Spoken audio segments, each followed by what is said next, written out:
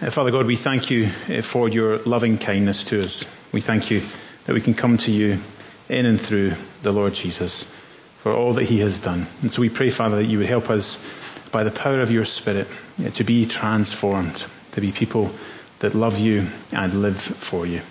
In Jesus' name we pray. Amen. There are things in life which are at times such a joy. Things that are so good that you cannot help but share them with other people. Like maybe when you share an enjoyable time with friends, you want to tell other people about it. Maybe when you go and have a nice meal at a restaurant somewhere, you want to tell everyone about that restaurant. Maybe perhaps when you go on holiday somewhere and it's just such a wonderful break, you want to share the pictures with everyone. Maybe someone special comes into your life and you want to introduce them to everyone that you know. As many things in life, they capture our hearts. They capture our hearts so much that it is a real joy to be able to share them with others. Because in a sense, when we grasp the mercy of God, the goodness of God for ourselves, well, it should make us share it. It should make us to be a people who share the love and the goodness of God because the Lord changes us. He changes us by his mercy. As God works in us to change our hearts and to change our minds. Because as you look at the start of chapter 12 of Romans, you see that there is a connection between God's mercy and our mind. As Paul says, in view of God's mercy, offer your bodies as a living sacrifice, holy and pleasing to God. It is that as a result of a renewed mind that we have a renewed life. A renewed mind should lead us to a renewed life. As we see God's goodness transform us day by day. And that, as we think about living for the Lord or being transformed by the Lord, that is really what we try to capture in choosing the verse of the year this year for Romans 15, verse 13, saying that may the God of hope fill you with all joy and peace as you trust in him, so that you may overflow with hope by the power of the Holy Spirit. Because as God's people, we want to live lives which are full of joy. We want to live lives which are different from other people. We want to live lives which are full of joy, hope, and peace, overflowing with that. As we think about Romans 12 this morning, we want to think about what it means to be people living as God's people, to be living as God's people, what it means to live as his people. As firstly, we want to really live lives which are full of love and goodness. Love and goodness. As Paul says, as you look there from verse 9 to verse 13, love must be sincere. Hate what is evil. Cling to what is good. Be devoted to one another in love. Honor one another above yourselves. Never be lacking in zeal, but keep your spiritual fervor, serving the Lord. Be joyful in hope, patient in affliction, faithful in prayer. Share with the Lord's people who are in need. Practice hospitality. It's quite a list there, but the first one that you see is about love. Love must be sincere. That is, love is far more than just being nice. Anyone can be nice, but love is far more than niceness. As Paul says in 1 Corinthians 13, that love is described as the most excellent way. The supreme way, the best way. Perhaps maybe one example of sincere love among others is when we have a disagreement with someone. The most loving thing that we can do is go and speak to that person directly. As Jesus says in Matthew chapter 5, if you have anything against anyone, leave your offering at the altar and go and speak to them. Go and speak to them personally. That is the outworking of love in community.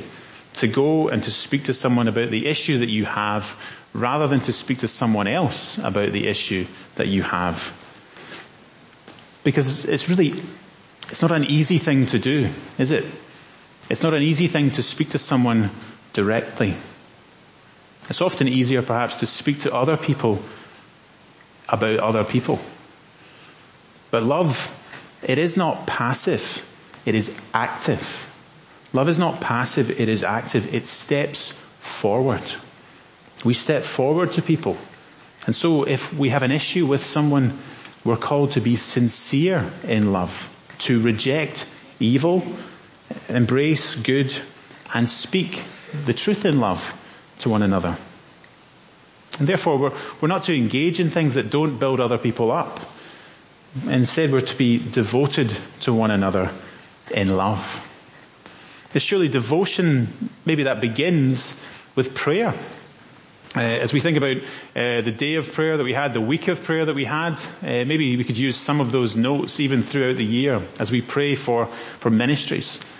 Perhaps we are regular members, regular attenders or members, and we have the yearbook that we can pray for people individually by name, praying for their lives. What an encouragement that would be, to be devoted to one another in prayer. As Paul says in verse 11, you're never to be lacking in zeal, but keep your spiritual fervour serving the Lord. Whatever the Lord has placed us, we can seek to serve Him. We can seek to give of ourselves in service to Him as an act of worship.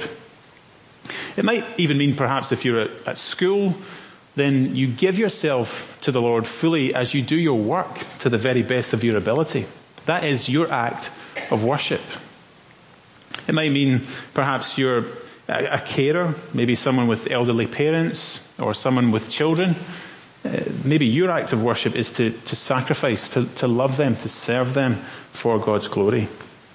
Maybe you're a husband or a wife, and your act of service would be to honour your spouse, to honour them, to seek to outdo them, if you like, in service. Maybe you're single in this time of your life. Maybe there are ways you might be able to encourage others to come alongside them, to encourage them. There are many ways that we could do that, both big and small. Maybe it's a small thing like asking someone to go for a coffee, to encourage them, to pray for them, to hear their story. Maybe taking a walk together to pray with people, sending people a text or an email just to encourage them. As we do this, because our hearts overflow with the love and the goodness of God, overflowing with the hope that Jesus brings as each one of us trust in Him.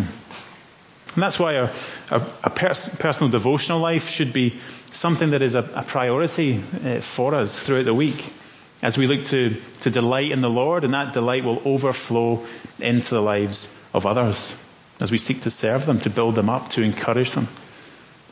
Because in that sense, only in that way can service not become just another task to be completed, but actually a really big delight to be part of, an honour to be part of, to serve someone, to build them up. As Paul goes on to say in verse 13, that we are to share with the Lord's people who are in need and practice hospitality. As God's people, we want to be sacrificial and generous. We want to be sacrificial and generous to others because that is exactly the way that Jesus is to us, sacrificial and generous. One of the ways that we've seen that perhaps recently as a church is to give towards the benevolent fund, giving towards those in need as we have gift days throughout the year. Maybe another way that we might be able to do that is we heard of needs in different parts of the world. We want to support our missionaries. Maybe it's Bethan and Tenabu in their work at the clinic, generously, sacrificially helping them in that work.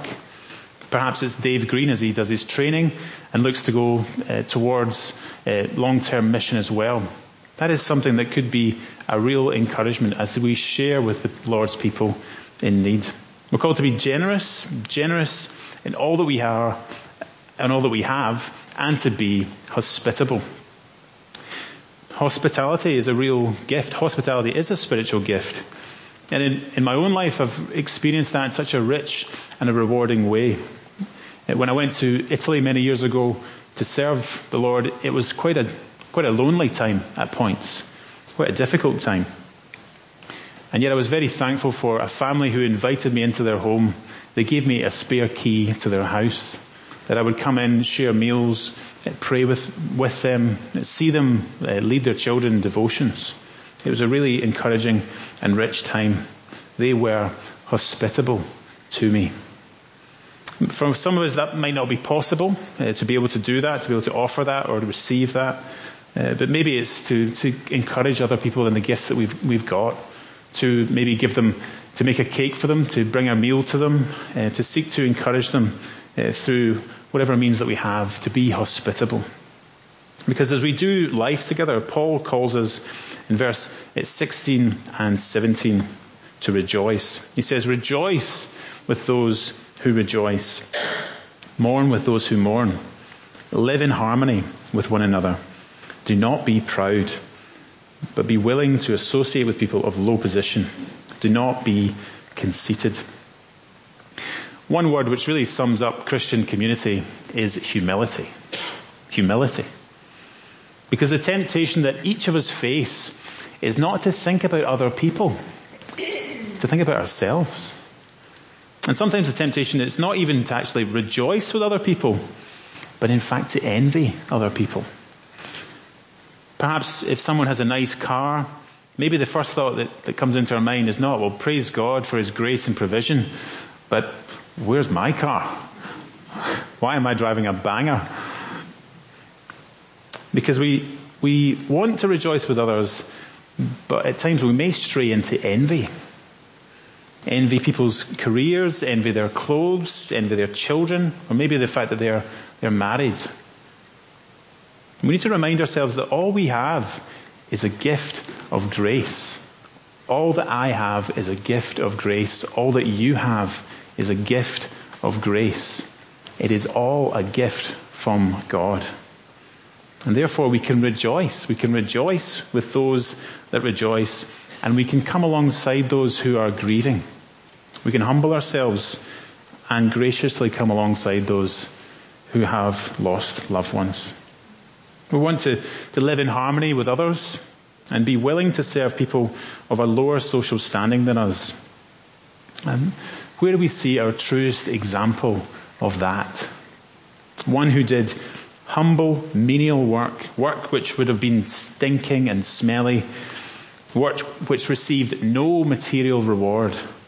And surely it is most vividly seen in the Lord Jesus.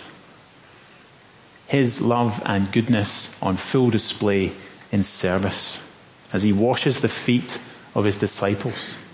He washed the feet of Judas. As in Christ we see supreme love and goodness. As our lives should be marked by love and goodness. They should be marked by love and goodness, but they should also be marked by mercy. Mercy and not revenge. In the concluding part of the chapter, Paul speaks about how we're to cope with being wronged by other people. As he says a little bit earlier in verse 14, bless those who persecute you. Bless and do not curse. As perhaps it's a person at school giving you a hard time for following Jesus. Maybe it's a colleague at work or a boss at work who subtly, indirectly makes fun of you for being a Christian. Maybe it's a family member. Maybe it's even your spouse that makes fun of you for your faith. How are you to respond to them? Well, we're not to curse them, it says. We're not to speak badly of them, but we instead are to bless. As Jesus says, we're to pray for our enemies, to pray for them, to pray that the Lord would open their eyes to see his abundant mercy and grace offered out to them. As Paul says in verse 17, do not repay anyone evil for evil. Be careful to do what is right in the eyes of everyone. It is that we're not to be consumed with the thought of vengeance, not to be consumed by it. It will only make us harder, angrier, embittered, and full of hatred. And it's interesting as you watch many of the TV shows that are very popular right now, many of the movies that are very popular, a lot of them cover the topic of justice. But that justice so very often and so very quickly turns into revenge. In one TV series I watched recently, the main character, initially it started out that he was looking to seek justice, but it very quickly turned into revenge. Until in the very last episode, in the final scene, it was quite tragic. He ended up killing his own best friend because he was seeking revenge and not justice. Because revenge, it promises life, it promises peace, but it never delivers. It promises life, but it ends up giving a sense of death. And yet revenge is a very, very powerful emotion. As one commentator, Tom Schreiner, says, the desire to retaliate often overwhelms us when we've been treated unjustly by others. Because injustice can consume us. It can consume us if we let it. And so when we think about other people, maybe certain people in our lives, perhaps the only thought that comes to our mind is anger. Anger and a sense of unwillingness to forgive them for whatever they've done in the past. And yet the person that it will hurt most is you. And not only that, if our hearts are full of unforgiveness and not mercy, then we deny our need of forgiveness ourselves. We deny the fact that we need mercy from God too. We're saying that we are better than some other people, some people out there, rather than recognizing our own need before the Lord. As Paul, he exhorts us to live in peace. As he says in the last section from verse 18, if it is possible, as far as it depends on you, live at peace with everyone. Do not take revenge, my friends, but leave room for God's wrath. For it is written, it is mine to avenge, I will repay, says the Lord. On the contrary, if your enemy is hungry, feed him. If he is thirsty, give him something to drink. In doing this, you will heap burning coals on his head. Do not be overcome by evil, but overcome evil with good. As God's people, we're called to be a people of peace. A people of wholeness, of calmness, of quietness, of shalom, the peace of God. Not a people of hostility, of rage and of arguments, but a people of peace. A people of peace. And yet, as Paul says, peace may not always be possible. It might not be possible in our lives. For example, if you have a disagreement with someone, you say sorry to them and you repent of it, but the other person, they refuse to receive it. They refuse to accept your apology, and they refuse to acknowledge their role in it. If the words, maybe I was wrong, if they do not come out, then there can be no reconciliation. There can be no peace. Peace is only really possible if there is repentance. Peace is only possible with repentance. And a refusal to reconcile is an extremely painful experience. We want to see people reconcile. We want to see people respond. But sometimes that doesn't happen. And that is very, very painful.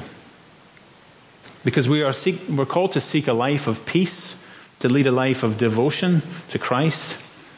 But we're also called to live a life of true peace, not fake peace. We're not called to compromise in our faith just to try and keep the peace, but to reconcile in light of the fact that Jesus has given us peace, that God brings us peace. As obedience to Jesus, that must come first in our life. Jesus is either the Lord of our life or he's not. But Paul says, as he speaks specifically of non-believers, he says, those who persecute you or mistreat you, well, leave it to the Lord. As he says in verse 19, do not take revenge, my dear friends, but leave room for God's wrath. For it is written, it is mine to avenge, I will repay, says the Lord. Because there is a day of judgment, a day when the Lord will right every wrong. He'll bring total and perfect justice to bear on everyone. And so we're not to be overwhelmed by anger, by our own wrath, if you like, but instead pray for those who mistreat us. We pray for those Christians in the world who are persecuted by others. We pray even for their enemies, that they would come to see the mercy of God in light of God's coming wrath. Because the wrath of God, it is good news. Because it's good news in light of the judgment of God, because it liberates us. It liberates us to forgive other people. Whatever they may have done, we can forgive them. We can give them over to God. Because as we know, the Lord one day will make all things right. God will bring justice. It means if we've suffered abuse in any form over many years, we can give that to the Lord. We can give that to God. As he says, it is mine to avenge. I will repay. The Lord liberates us from a sense of vengeance. He will deal with it. It takes us away from seeking vengeance, from all the injustice that we see in the world today. And therefore our prayer is not to see people experience that, not to see people experience that day for themselves, the day of judgment, but to throw themselves on the mercy of God, to cry out to the Lord for mercy, to know the loving kindness of God. As the point of verse 20, in speaking of serving your enemy and of heaping burning coals on his head, is not to say, look at those terrible people over there. Aren't they just awful? That's not the point here. The point, rather, is to see the goodness of God. It's to point them to the goodness of God. Because despite the fact that they persecute me, despite the fact that they treat me badly, I'm still going to love them. I'm still going to seek to bless them. Even if you tell me I'm stupid for following God, I'm still going to pray for you. I'm still going to ask you how your family are. I'm still going to love you. Even if you don't want to hear anything about God, even if you belittle me for my faith, I'm still going to seek ways to love and to serve you. Because that is what we are called to do. Our lives are to be marked by love, not revenge. We want to live lives which are peaceable, full of peace and not anger. We want to live lives which display God's kindness. As that is how people turn to God. They turn to him because they see God's kindness. As Paul says in Romans chapter 2, he says, or do you not do you show contempt for the riches of his kindness, forbearance and patience, not realizing that God's kindness is intended to lead you to repentance? And we pray that as people, maybe you today, that as you see who God is, that he is perfect and pure and holy, you see the goodness of God, that you can turn to him, and experience that for yourself, to be forgiven. And to turn from being hostile to God and instead turn to know his mercy and his love. Because as God's people, we don't seek revenge. We don't seek revenge. We seek repentance. And we can do that as we look to our Lord Jesus, because as we look to him, he is the pinnacle of love, of goodness, and of mercy. As we look to him on the cross, we're reminded that we receive mercy and not justice.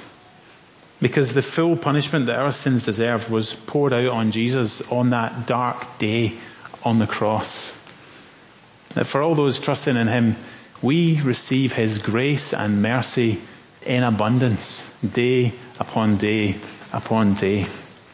And so therefore, in light of his amazing sacrifice for us, how can we not be loving and good to all people? How can we not display mercy? How can we hold anything against anyone in light of what Jesus has done for us? Jesus paid it all. All to him I owe. Sin has left a crimson stain. He washed me white as snow. I wonder, what is God calling you to as we think about living as God's people in light of his goodness and grace? Let me pray.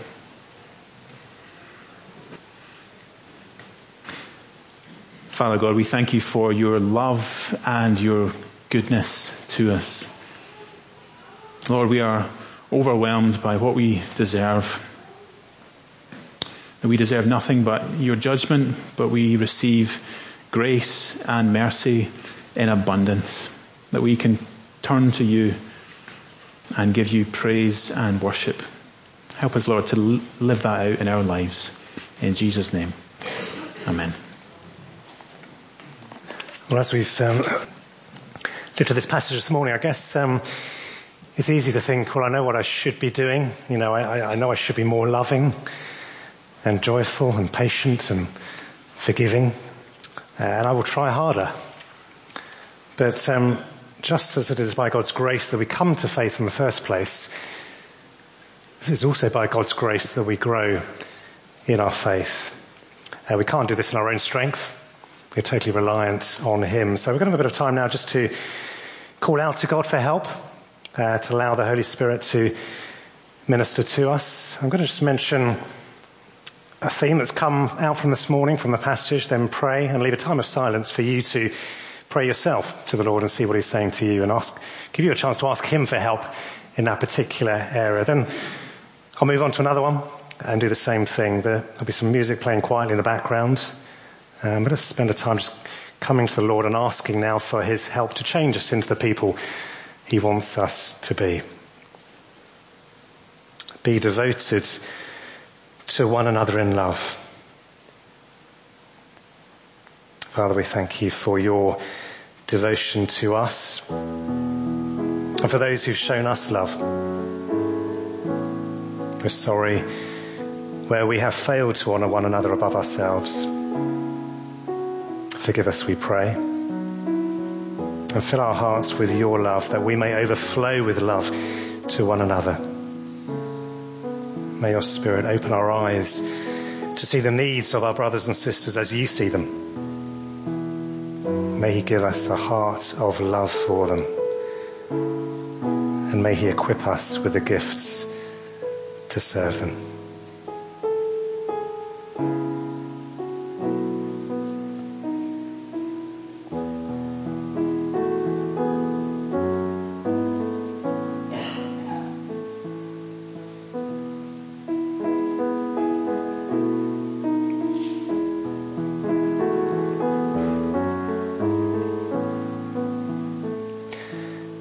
Never be lacking in zeal, but keep your spiritual fervour serving the Lord.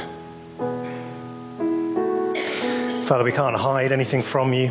You know our hearts, and you know if that is us this morning, if we are lacking in zeal and fervour and have no great desire to serve you. We acknowledge that we can't change ourselves without the power of your Spirit, and so we ask him to revive our hearts, to fill us with zeal and joy and hope. Lord, if we're struggling with affliction, grant us patience. Help us to be faithful in prayer.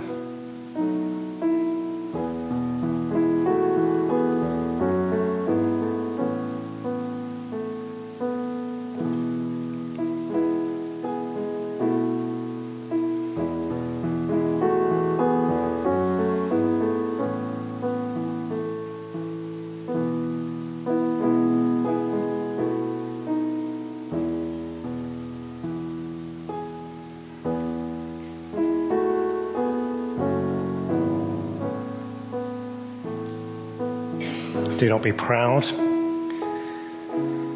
but be willing to associate with people of low position. Do not be conceited. Father, we know how much you hate pride. And where there is hidden pride in our hearts, may you reveal that to us and remove it from us. Give us the humility of Christ, we pray. And help us above all to seek to please you and do what is right in your sight, and not to try and impress others and receive their praise.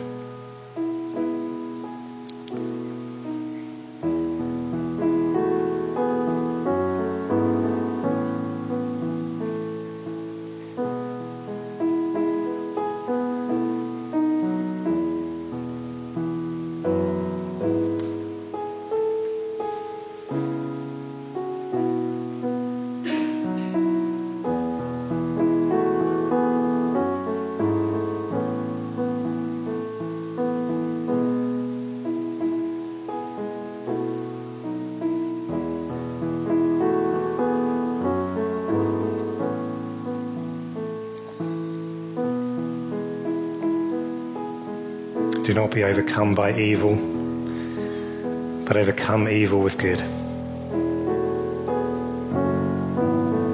Father, we pray for those who have been treated badly in whatever situation and are still feeling that hurt. Help us to forgive as you have forgiven us. Help us to trust in your justice and not be tempted to repay evil with evil. Help us to love our enemies and overcome evil with good.